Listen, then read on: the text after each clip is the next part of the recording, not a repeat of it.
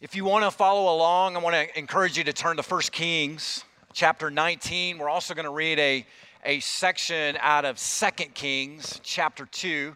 So just a few pages down from 1 Kings 19. Now we have been over these last several weeks in a series called Gods and Kings, and we are really focusing on two prophets of God, Elijah and Elisha. So over the last several weeks, we've been really dialing into Elijah. And today and in the coming weeks, we're going to be focusing on Elisha. So now let me just kind of say this up front. Obviously, the names Elijah and Elisha are very similar. And there's a high degree chance that I'm going to get those guys mixed up. So just go ahead and cut me some slack now. And I'm going to do my best to overpronounce their names so that you can follow along. But just know I will probably mess that up at least 1,000 times. So anyway, now in just a minute, the story that we're going to look at today is really the story of God calling Elisha into the ministry. So God calls him to be a prophet of God. And back then, that meant a full-time endeavor for the living God. And so I realize as we kind of go into this message, as we unpack this story, I realize most of you are not called into full-time ministry. Okay, so I know that. I'm going to be talking about the call of God in a very general sense that really lands on all of us as Christians. Okay, and that call of God is a call to salvation. And that call of God is a call to give our lives away. It's a call to minister, to serve, to make a difference with our lives. And so as I describe to you the call of God, as I talk about how we respond to the call of God, I'm talking about that in this general sense. And so really another way of thinking about the call of God is really the call of God on our lives is a call to follow God's plan for us and not our plan. That's really what we're talking about today, is really just following God's plan for our life, regardless of your vocation, and not following your plan. And the reason why is because God's plan is exponentially greater than our plan. You know, God's plan is infinitely better than any plan we could come up with, than any plan the world could offer to us. You know, God's plan for our life is comprehensively more satisfying than anything the world could offer us. And so we need to talk about that today. Now let me give you a little bit of background on Elisha. Elisha is he's a very well-to-do person. He's very wealthy, as we're going to see in just a moment, and he is a mover and shaker in his community. And he is wealthy. He's just living the good life. You know, he's got his best life going right now. And what he does is he lays all of it down to follow the will of God in his life. And it is a beautiful story. Now let me just say this: if you're here today and you're not a Christian, this is really a great story for you to know and for you to hear about. Because really what we're going to get is a clear picture of what it means to really follow God. We're going to get a clear picture of that. That the call of God in our life is a call to live an abundant life. But it's also a call to come and die. It's a call to lay down your life. That's what it means to follow Jesus. And in the midst of that, there's abundant life. And so if you're just kind of checking Christianity out and you're just kind of assessing what this is a good message for you to be a part of. Now, if you're here today and you're a Christian, this story is a great reminder for you, because although you only get saved once, the decision to follow Jesus has to happen every single day. In fact, multiple times every single day. That's a decision we have to constantly make as we are tempted by the enemy and the world and the flesh. We have to make that decision every single day. Now, you know, it's interesting when you kind of think about what motivates us to come to Christ. When you think about maybe the reason why you became a Christian, why you committed your life to Christ, there are a lot of different reasons behind that when a person makes that decision.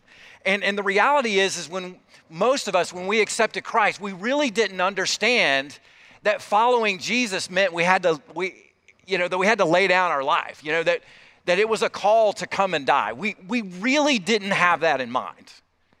And I think for most of us, the reason why we became a Christian is because we realized something was missing in our lives. We were feeling guilty and we needed forgiveness. Or we were feeling anxious and we needed peace.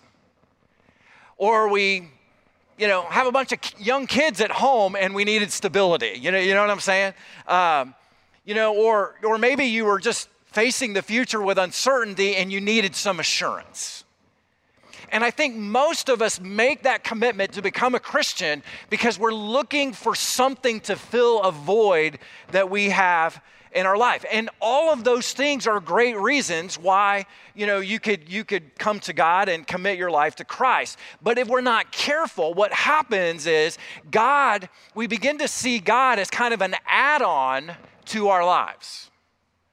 He's kind of if we're not careful, he becomes a means to an end. He becomes like a magic genie inside this lamp that we rub, and he gives us one wish, and, whatever we ask for, he gives to us. And so we rub the lamp really hard, which is us trying to be good people. We try to go to church. We try to do good things in the community. We try to read our Bible and pray every now and then in the hope that God will see our effort and then give us something good. Maybe like a spouse or a promotion at work or help us get into the college that we're trying to get into, and that's kind of how we approach it. God is kind of like our little genie, and we hope that he'll do what we want him to do. And see, that could really reveal something deeper, and that is that we're really not after God, we're just after the gifts of God. That we don't really want the blesser, we just want the blessings. And, that's a real thing. And, you all know we come into this world me-centered. I mean, when we're born into this world, it's me, me, and me. And it takes a while to work that out because we go into elementary school and that's affirmed, and we go to middle school and high school and that me-centeredness is affirmed, and then we get married and then we start running into problems with that me-centeredness. And then God blesses us with children, and then we really run into problems with that me-centeredness. And we start realizing it's really, really not about us anymore. And so that selfishness, that me-centeredness is really getting challenged. And so invariably what happens, we come to faith in Christ, and we're still trying to follow God, but we're at the center. You know what I'm saying? You know what I mean by that? Like, we're still first. And God is second, third, or fourth. And what he wants to do is he wants us to grow to a place of spiritual maturity where we're really not just coming to God to get things from him, which he's delighted to give those things, but we come to God to get himself. We come to God to get God himself. That really is his plan for you, by the way. That when you think about that, for I know the plans I have for you, declares the Lord, plans to prosper you and not to harm you, plans to give you hope in the future. Do you know what that plan is? That plan is for you to have Jesus Christ. Because if he has all of you, you'll have all of him. And that is all that you need. And I think what's happening with Elisha here is he goes all in. He goes all in for God as he answers the call. So that's the setup this morning. And we're going to read a few verses from 1 Kings 19, and then we're going to jump to 2 Kings chapter 2. So I'm going to ask, if you are willing and able, would you please stand just out of reverence for the reading of God's word today. Really interesting story here. So verse 19, the writer of Kings says this: so he departed from there. This is Elijah. Elijah departed from there and found Elisha, the son of Shaphat, who was plowing with 12 yokes of oxen in front of him, and he was with the 12th. Elijah passed by him and cast his cloak upon him. And he left the oxen and ran after Elijah and said, "Let me kiss my father and my mother, and then I will follow you." And he said to him, "Go back again, for what have I done to you?" And he returned from following him and took the yoke of oxen, sacrificed them, and boiled their flesh with the yokes of the oxen, and gave it to the people, and they ate. Then he arose and went after Elijah and assisted him. And then in 2 Kings chapter 2, verse 7, 50 men of the sons of the prophets also went and stood at some distance from them. And as they both were standing by the Jordan, then Elijah took his cloak and rolled it up and struck the water, and the water was parted to the one side and to the other, till the two of them could go over on dry ground. And when they had crossed, Elijah said to Elisha, "Ask what I shall do for you before I'm taken from you." And Elisha said, "Please let there be a double portion of your spirit on me." And he said, "You have asked a hard thing. Yet, if you see me as I'm being taken from you, it shall be so for you. But if you do not see me, it shall not be so." And as they still went on and talked, and behold, chariots of fire and horses of fire separated the two of them, and Elijah went up in a whirlwind into heaven. And Elisha saw it and cried, my father, the chariots of Israel and its horsemen." And he saw him no more. And then he took hold of his own clothes and tore them into two pieces. And he took up the cloak of Elijah that had fallen from him and went back and stood on the bank of the Jordan. Then he took the cloak of Elijah that had fallen from him and struck the water, saying, "Where is the Lord, the God of Elijah?" And when he had struck the water was parted to the other side, to one side and to the other, and Elijah went over. This is the word of God for the people of God. You may be seated.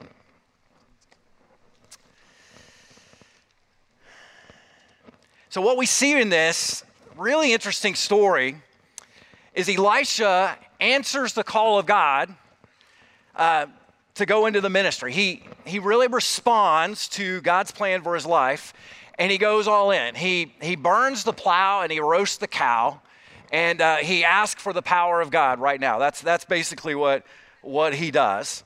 And really the question is, for us, how are you going to respond to the call of God on your life? Will you respond as Elisha responded? Now, let me just show you.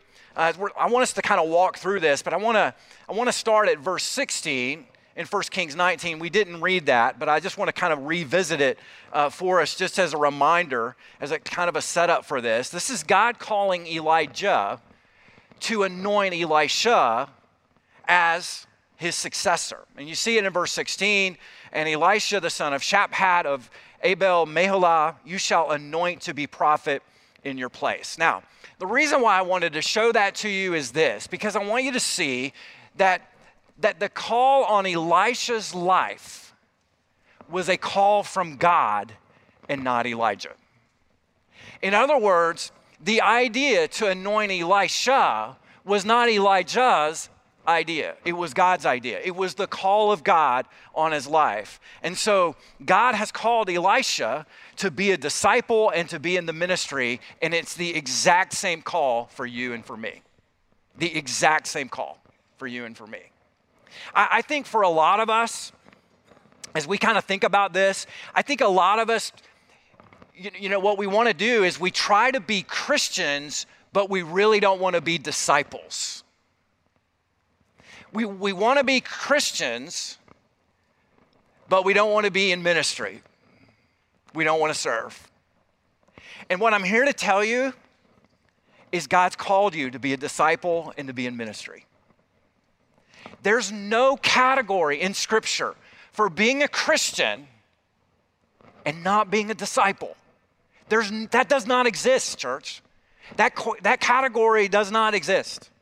There's no category for someone who professes to be a Christian and yet doesn't serve in ministry. They don't see their life as a ministry to others. There's no category for that. The truth of what we see in Scripture is God has called all of us to follow Jesus and to be in ministry for him. It is God's idea. It originated with him. Now, let's pick up in verse 19, and let me just kind of walk all the way through this with you, because there's just a lot of interesting details here that I want to just kind of show you. Look at verse 19. So Elijah departs, and he finds Elisha, the son of Shaphat, who was plowing with 12 yoke of oxen in front of him, and he was with the 12th. And then it says Elijah passed by him and cast his cloak upon him. Now, the question is, why is that detail in the story? Because you're thinking, why are they telling us about his 12 yoke of oxen? Well, it's interesting because really what the writer of Kings is telling us to do is Elisha is very wealthy because he's got 12 teams of oxen. Now, back in that day, the average middle-class family, there wasn't a big middle class back then, but the average middle-class family would own one ox. Elisha has 24 of them. He's doing all right. That is what the writer of Kings wants us to see. He is really doing all right. Not only that, but another indication of his wealth is that the writer tells us that Elisha was working the 12th team of oxen. So that means he had servants on the other 11 pairs that were working. So he's got a pretty sizable operation. He's got this farming operation going on called Elisha Farms Incorporated, and it's going really well. And he's done this for a number of years. And I think we have to kind of ask the question at this point, do you think Elisha ever stopped to ask the question, is there more to life than just this? I mean, all I do is we plant the crops, we raise the crops, we harvest the crops, we sell the crops, and then we start all over. And we do it with, we do it with cattle, and we do it with sheep and everything, and this is just the daily grind. You know what I'm saying? We just, plant the harvest, grow it up, harvest it, sell it, and then we start all over again next season. Isn't there more to life than just that in doing it over and over again? And I think he's probably asked that question. I think if we could get up close and personal with Elisha, I think he's probably got a gnawing sense of there's something more for him. There's something more than just this. And I wonder for all of you, do you ever stop and ask the question, is there more to life than just the American dream? Isn't there more to life than that? What's the American dream? It's, you graduate from school and you meet someone, you get married, you get a job, and then you get a house, and then, kids come down the line, and then you get 2 dogs, a cat, and a hamster, you know what I mean? And then you just do it over and over and again until you retire, and then you die, and then your kids take your place. And you ever wondered, is there more to life than that? I mean, is that all there is? I think there is. Now, what we also learn in this is that Elijah's walking by, and he sees Elisha in the field plowing, and he walks by Elisha without saying a word, and just puts his cloak over top of him. Now, admittedly, this is a little weird. I mean, I tried this at the mall the other day, and I got arrested. So I don't recommend that. But this is a little weird. So in reality, what's happening here is your cloak was really a symbol of your vocation. It's a symbol of your authority.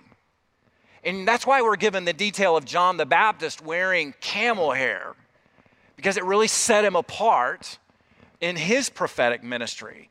And so really what's happening here is the authority of this ministry of prophet unto God is being transferred now to the person of Elisha. And so that's what's happening here. This is really the physical representation of the call of God landing on Elisha. Now, here's where we really begin to notice the character of the call of God on all of our lives. Because as we think about the character, the general call of God and the character of that general call, it is a call from being me-centered to being God-centered. It's a call from really just leaving a life of comfort and ease to embracing a life of service and sacrifice. That's the character of the call. And so this taking on of this cloak is going to mark a major change in Elisha's life. Because if you think about his predecessor, Elijah, what was it that characterized his life? He was a wanted man. He lived on the run. He lived in caves. His needs were taken care of by a poverty-stricken widow in Zarephath. And he had to deliver some very difficult and hard messages. So this is not beer and Skittles, given out to somebody answering the call of God. And yet what we see is Elisha taking on this joyfully, receiving this new life as it's completely about to change. Let me show it to you in verse 20. And so he left the oxen. And this is Elisha, left the oxen, and then he ran after Elijah and said, "Let me kiss my father and my mother, and then I will follow you." And basically what he's doing is he's just saying, I need to say goodbye to my parents because I'm going to leave them probably in the care of my siblings. And so Elijah responded, and he said to him, "Go back again, for what have I done to you?" Which is really just a Hebrew figure of speech of basically saying, that's a great idea, go do what you need to do. And then we see this in verse 21 where the writer tells us, and he returned from following him and took the yoke of oxen and he sacrificed them, boiled their flesh with the yokes of the oxen and gave it to the people and they ate. And then he arose and went after Elijah and assisted him. So really what he does is he takes those 24 oxen and basically takes the plowing equipment and he burns the plow and he roasts the cow. And basically what he's doing is he's saying goodbye to his old way of life. I mean, he is effectively resigning as CEO of Elisha Farms Incorporated. And he's saying, I'm not going back, ever. I'm not turning back. And so Elisha is embracing this call joyfully and gladly. Like let's do this thing. And it tells us that he arose and he went after Elijah and assisted him.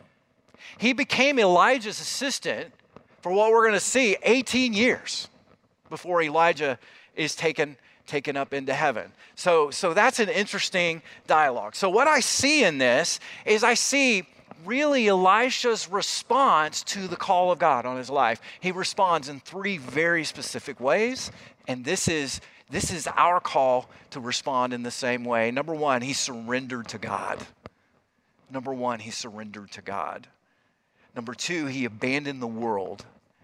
And number three, he started walking in the Spirit. Now, let me just show you these. Let me show you number one. Let's just jump in right there. He surrendered to God. The call of God on us, church, is to live a life surrendered to God. To live our lives with an open heart. To live our lives with an open hand. To live our lives as living sacrifices to our great God. That is really the call of God on all of us. That's going to work itself out in a lot of different ways, but the character of it is always the same. My life doesn't belong to me anymore. It belongs to God. And when you think about what surrender really means, it has a negative connotation. It means, we view that word surrender as, well, I'm losing something, I'm now being defeated. But it really, in the kingdom of God, it is not that connotation at all. It is really a connotation of victory. It is really the connotation of, I become the possession of another. I yield myself to the possession and to the power of another person. And that's exactly what we see Elisha doing, is he is yielding himself completely to God's possession and to God's control and to God's power over his life wholeheartedly. And the way that you see this work itself out is he burns the plow and he roasts the cow. That's what he's doing. And so in burning the plow and in roasting these cows, basically, what he's doing is he's saying, my old life, my old way of life is now dead. There is no plan B. I'm not going back. I'm like the Spanish explorer Cortez. I'm burning the ships. Because going back to my old life is not an option anymore. That's what he's saying. And so surrender is really saying no to this old life of me-centeredness and embracing a whole new life of God-centeredness. And so when Elisha burns this plow and he roasts the cow, he's basically saying, I'm saying no to the comfort and the security and the predictability of Elisha Farms Incorporated. And what I'm doing is I'm embracing the danger and the poverty and really the joy of walking in a close relationship with God. Now, how do we know that? Well, because I will tell you, he joyfully sacrifices these 24 oxen. These 24 oxen are his retirement account. This is his 401k. When you think about it, he has worked his entire life, and God has blessed him, and he just lit it up in flames. Just lit it up. And not only that, but you think about it, this is his security, this is his identity, this is his accomplishment, this is his provision, and probably his position in the village. And he just lit a match to it so that he could go all in with God. I just think it's a beautiful thing. And then they take the meat from the barbecue and he throws a party, a feast for the entire village, which is pretty incredible. And one of these oxen would have fed a family of 5 for a year and a half. And he just barbecued 24 of them. So they're having a good old time. And you would think that they're probably asking him the question, Elisha, why are you doing this? Like, what's the occasion? And you know what he told him? I don't know if he told him like hundreds of times or he just stood up in front of the whole crowd and just, let me tell you why I'm doing this. I don't know. But it was probably something along the lines of, I'm so excited because I'm going all in my relationship with God. I'm going all in. I'm not holding back. I'm going all in. And this is the line in the sand. And I just want you to celebrate with me. And, and it probably worked itself out like I'm going into ministry for God. I kind of liken it to, you ever been into a graduation open house? Of course you have. You're from Indiana, right? So we've all done that. So, and you ask the high school graduate, what are your plans? What are your plans after high school? Are you going to go to college? You're going to go to trade school? You're going to just start work right now? What is it you're going to do? And their face, a lot of times, will light up and with excitement about their future plans. And I think that's a little bit of the picture that we get here with Elisha. I think he's so excited because I think he's finally found it. He's finally found what he's looking for. He's answered the call of God on his life. This week I was reading the results of a survey that was done by the University of Wisconsin at Madison, and they surveyed young people. I'm not sure how many they surveyed, but they surveyed young people from 18 to 24 in that age range, and they asked them, do you know your purpose in life?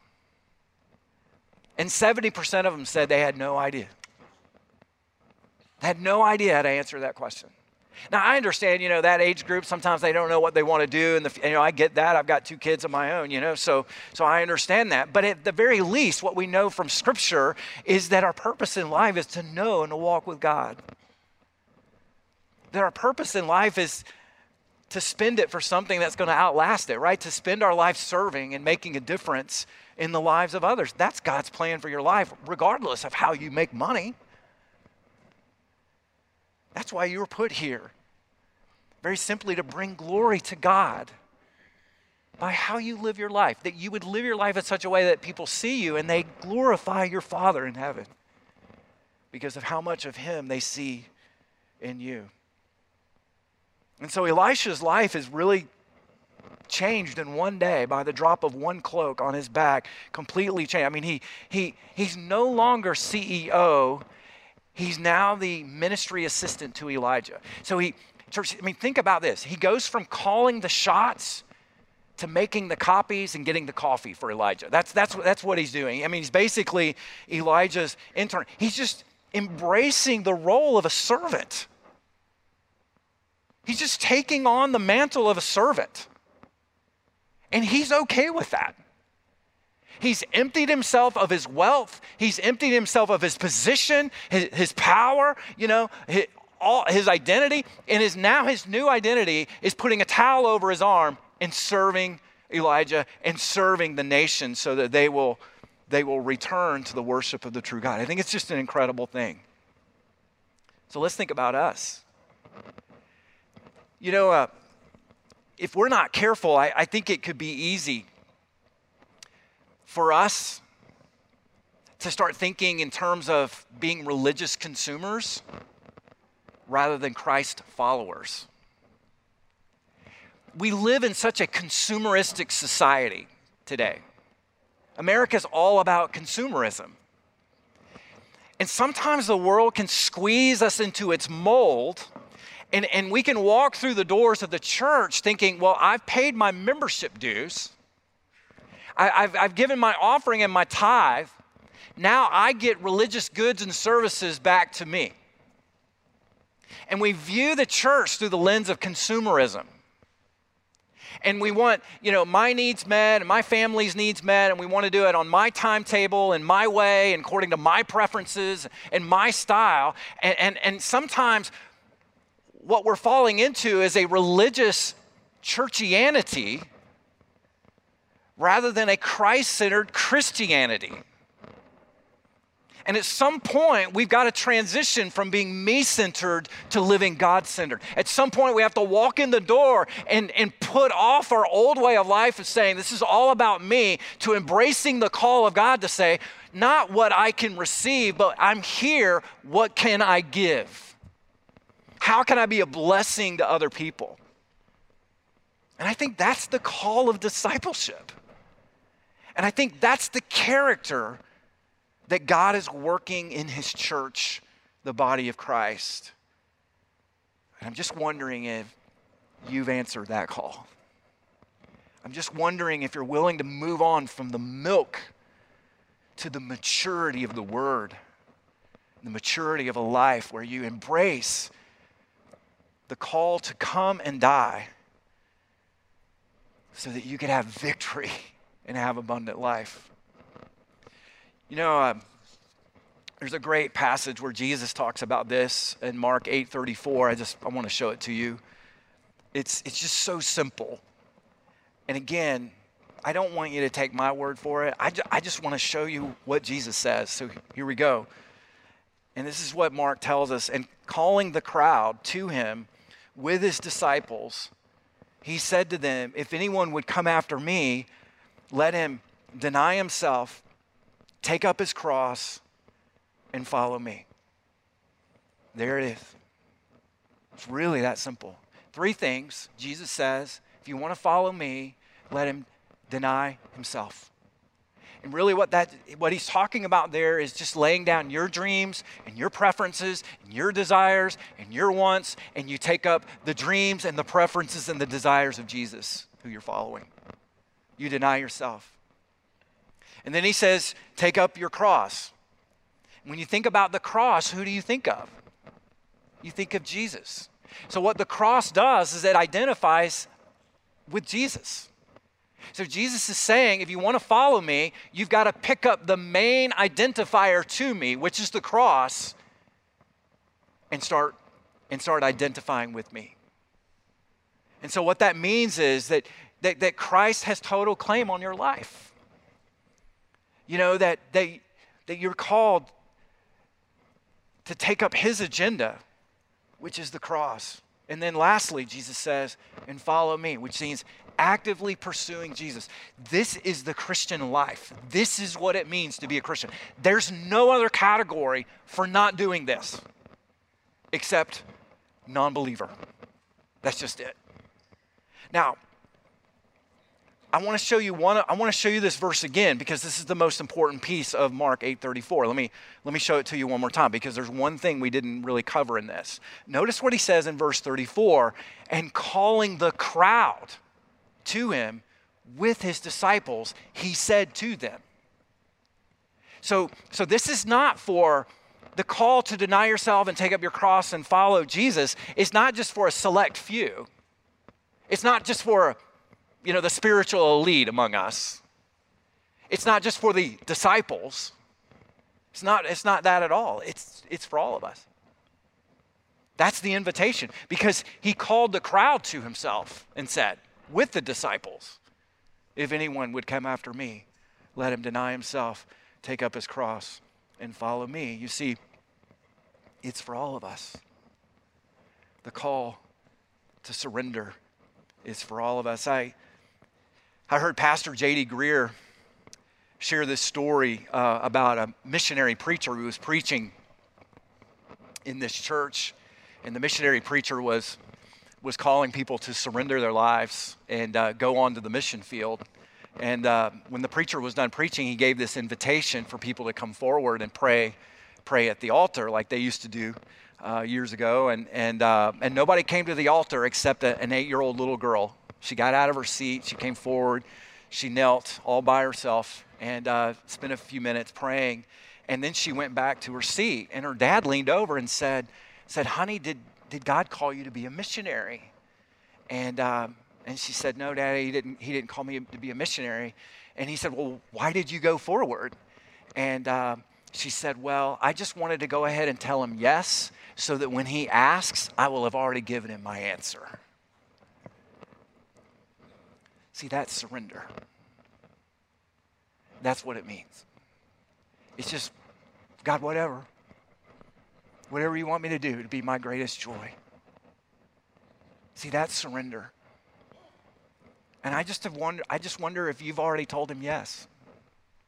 Or are you wrestling with that?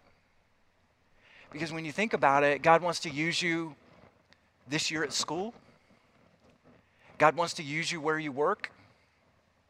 God wants to use you in your mom's play group. God wants to use you where you work in your business. But you've not told him yes. You've not told him yes. And so surrender means to say yes. Number 2, we see Elisha abandoning the world. That's what we see Elisha doing, is he's abandoning the world. He not only just surrenders to the call of God on his life, but he abandons the world. You see this again in verse 20. He says, "And he left the oxen and he ran after Elijah and he said, 'Let me kiss my father and mother, and then I will follow you.'" And I love this because really what Elisha is doing here is he's not hesitating in the call of God. Because you remember in the Gospels, Jesus made a call of discipleship to this big group, and some of them started making excuses saying, "Well, I need to go back to my parents and do this and do that and do this." They were just hem-hawing around a little bit. They were just hesitating because they didn't really want to say yes. Elisha's a little bit different because this going back to say goodbye to his parents was him saying yes and embracing the call of God. It was his way of communicating really the radical break that he was making with his old way of life. He was basically saying, "I'm leaving. I love you. You're in good hands. I'm going to be following God's plan for me." It's very similar to Jesus, near the Sea of Galilee, calling Peter and Andrew, "Follow me and I'll make you fishers of men." And what does the gospel tell us? They left everything and they followed him. That's what it's like. And so really the call of God for all of us is to leave the world behind. This world is not our home. This world is not ours. We're just ambassadors here. We're just representatives of another kingdom. And so we're called to be in the world, but not to be of the world. I love a family in our church, Steve and Rebecca Corcoran. I remember 2 years ago when they invited Luann and I over to their house for dinner. The purpose of having us over for dinner is they wanted to share how God had called them to go onto the mission field full time, like to go to a Muslim country and meet and reach Muslims for Christ. And we listened, for a long time as they just unpacked how God orchestrated and worked and spoke to them. And we were just blown away. And what was interesting? They were more blown away. They were just ecstatic over this. And so I just remember the process that they've had to go through over the last year, where Steve had to, quit his job. They had to sell their house. They had to raise the money. They had to raise the money in advance. They had to get trained. And then they had to say goodbye to their families. They had to go back and kiss their families and say goodbye to them. But it was a joy to do it. It was a delight, because they had already given God their yes. They had already gone all in. And they were just like, whatever, God, whatever you want, we're willing to do. That's what it means to abandon the world. And then lastly, what we see Elisha doing here is walking in the Spirit. We're going to see this over the coming weeks. Let me show you this. Turn over to 2 Kings. Now we're going to fast forward here about 18 years. And in 2 Kings chapter 2, this is real interesting. And I wish I had more time to kind of walk through this, but let me just kind of give you a quick fly through. And we're going to pick up in 1 Kings chapter 2, verse 8. And this is Elisha really receiving the Spirit and walking in the Spirit. Now, let me show you what I mean by this. And so then Elijah took his cloak and he rolled it up and he struck the water. This is verse 8. And the water was parted to the one side and to the other till the two of them could go over on dry ground. So this is very similar to the Exodus from Egypt. So Elisha and Elijah will have a ministry in the character of Moses, leading the people through the wilderness of sin and idolatry. They're trying to lead them out, basically. So it has allusions to the Exodus here. Verse 9. And when they had crossed, Elijah said to Elisha, ask what I shall do for you before I'm taken from you. So Elijah knows his time is up. And notice what Elisha asks. Elisha said, please let there be a double portion of your Spirit on me. Now, this is really an interesting request that he makes, because what he's really saying here is this. He's really asking to be Elijah's firstborn son. That's what he's asking here. I want to be like your firstborn son. Because according to Old Testament law, the firstborn son in a family got the double portion of the inheritance. Now, what I mean by that is when a father, let's say he had 10 sons, and when a father passed away, they divided his estate into 10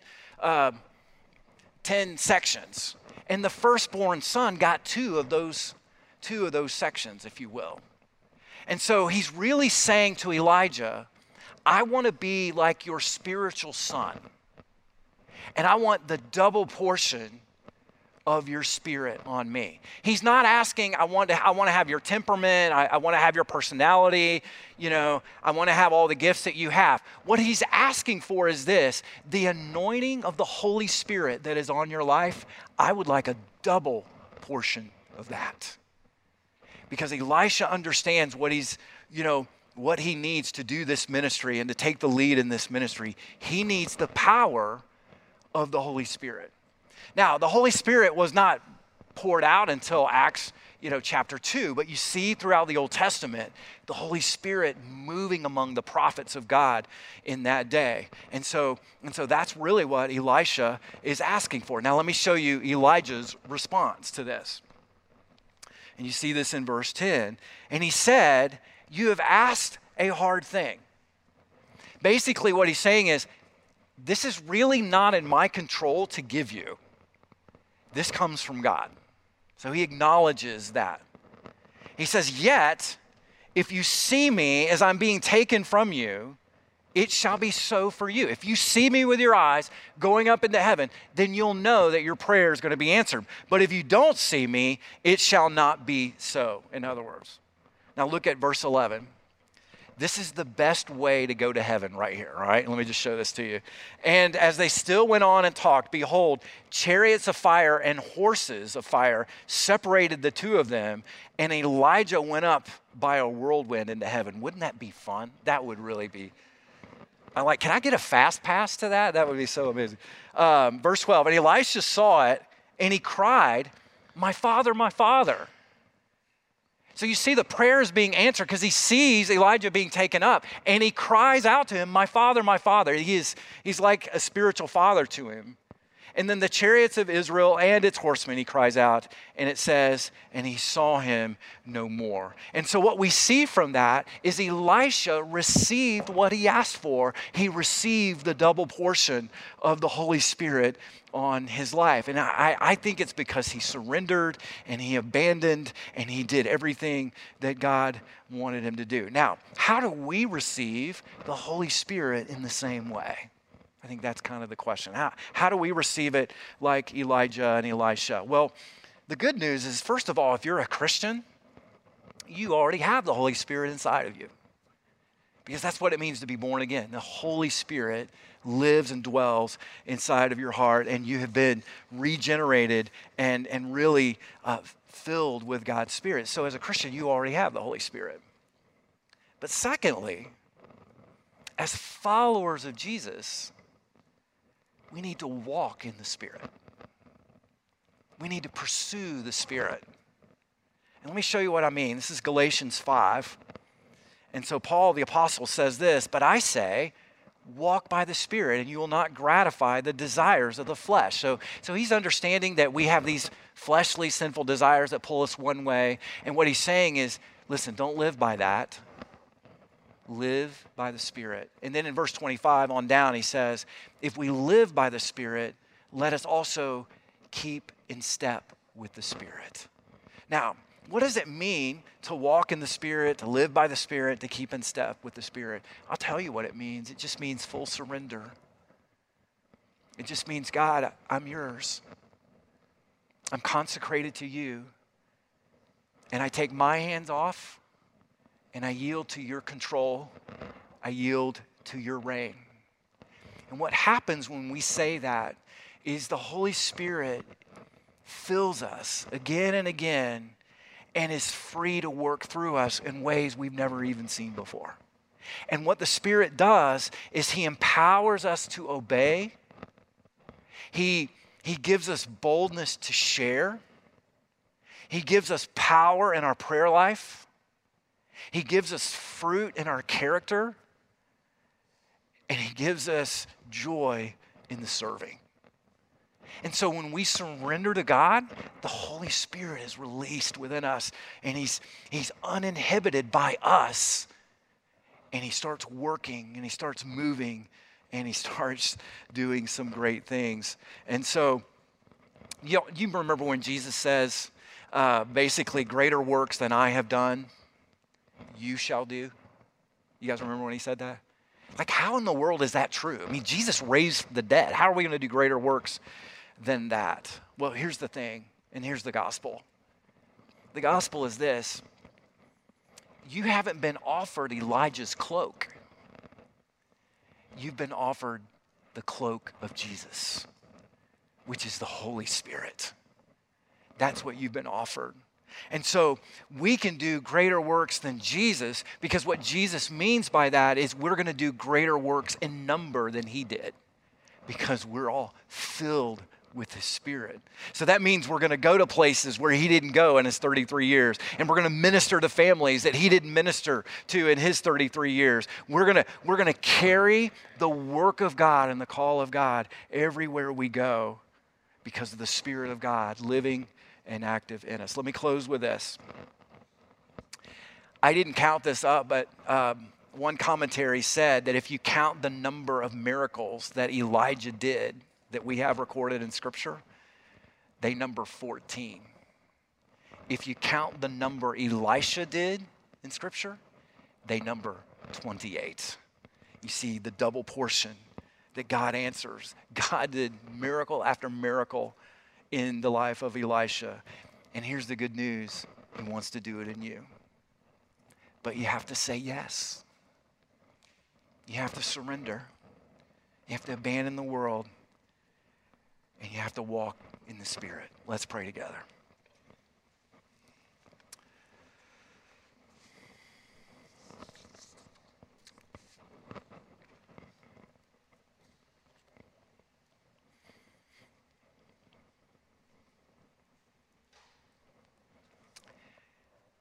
Heavenly Father, we thank you for the call of Elisha. And we thank you for the call that you've placed on our lives. It's a call to embrace abundant life, new life, to leave the old behind, and to walk in the newness of life. Your word says you are doing a new thing. And so, God, we want to be a part of that. We want to be a part of what you're doing in the world. So our prayer today is we just say yes to you. We just want to go ahead and tell you yes. So even before you ask, you'll already know the answer. And so, Father, I thank you that even though I may not know what this practically looks like in all of our different lives, but I thank you that you know. And I pray that where there's fear, you would give faith. And I pray where there's hesitation, that you would just give trust. And so, God, I pray that we would just take our hands off and live surrendered to you. That you would use us as living sacrifices, that we would be holy and pleasing to you, that we would be an encouragement and a blessing to others. So God, would you do that work among us? Would you soften us to the things of the Spirit? Would you give us a double portion? That you would put the cloak of the Holy Spirit around us and send us in to be your ambassadors, to be your servants. We just give you praise. And we give you glory today. And we thank you in advance for what you're doing. And all of God's people said, amen.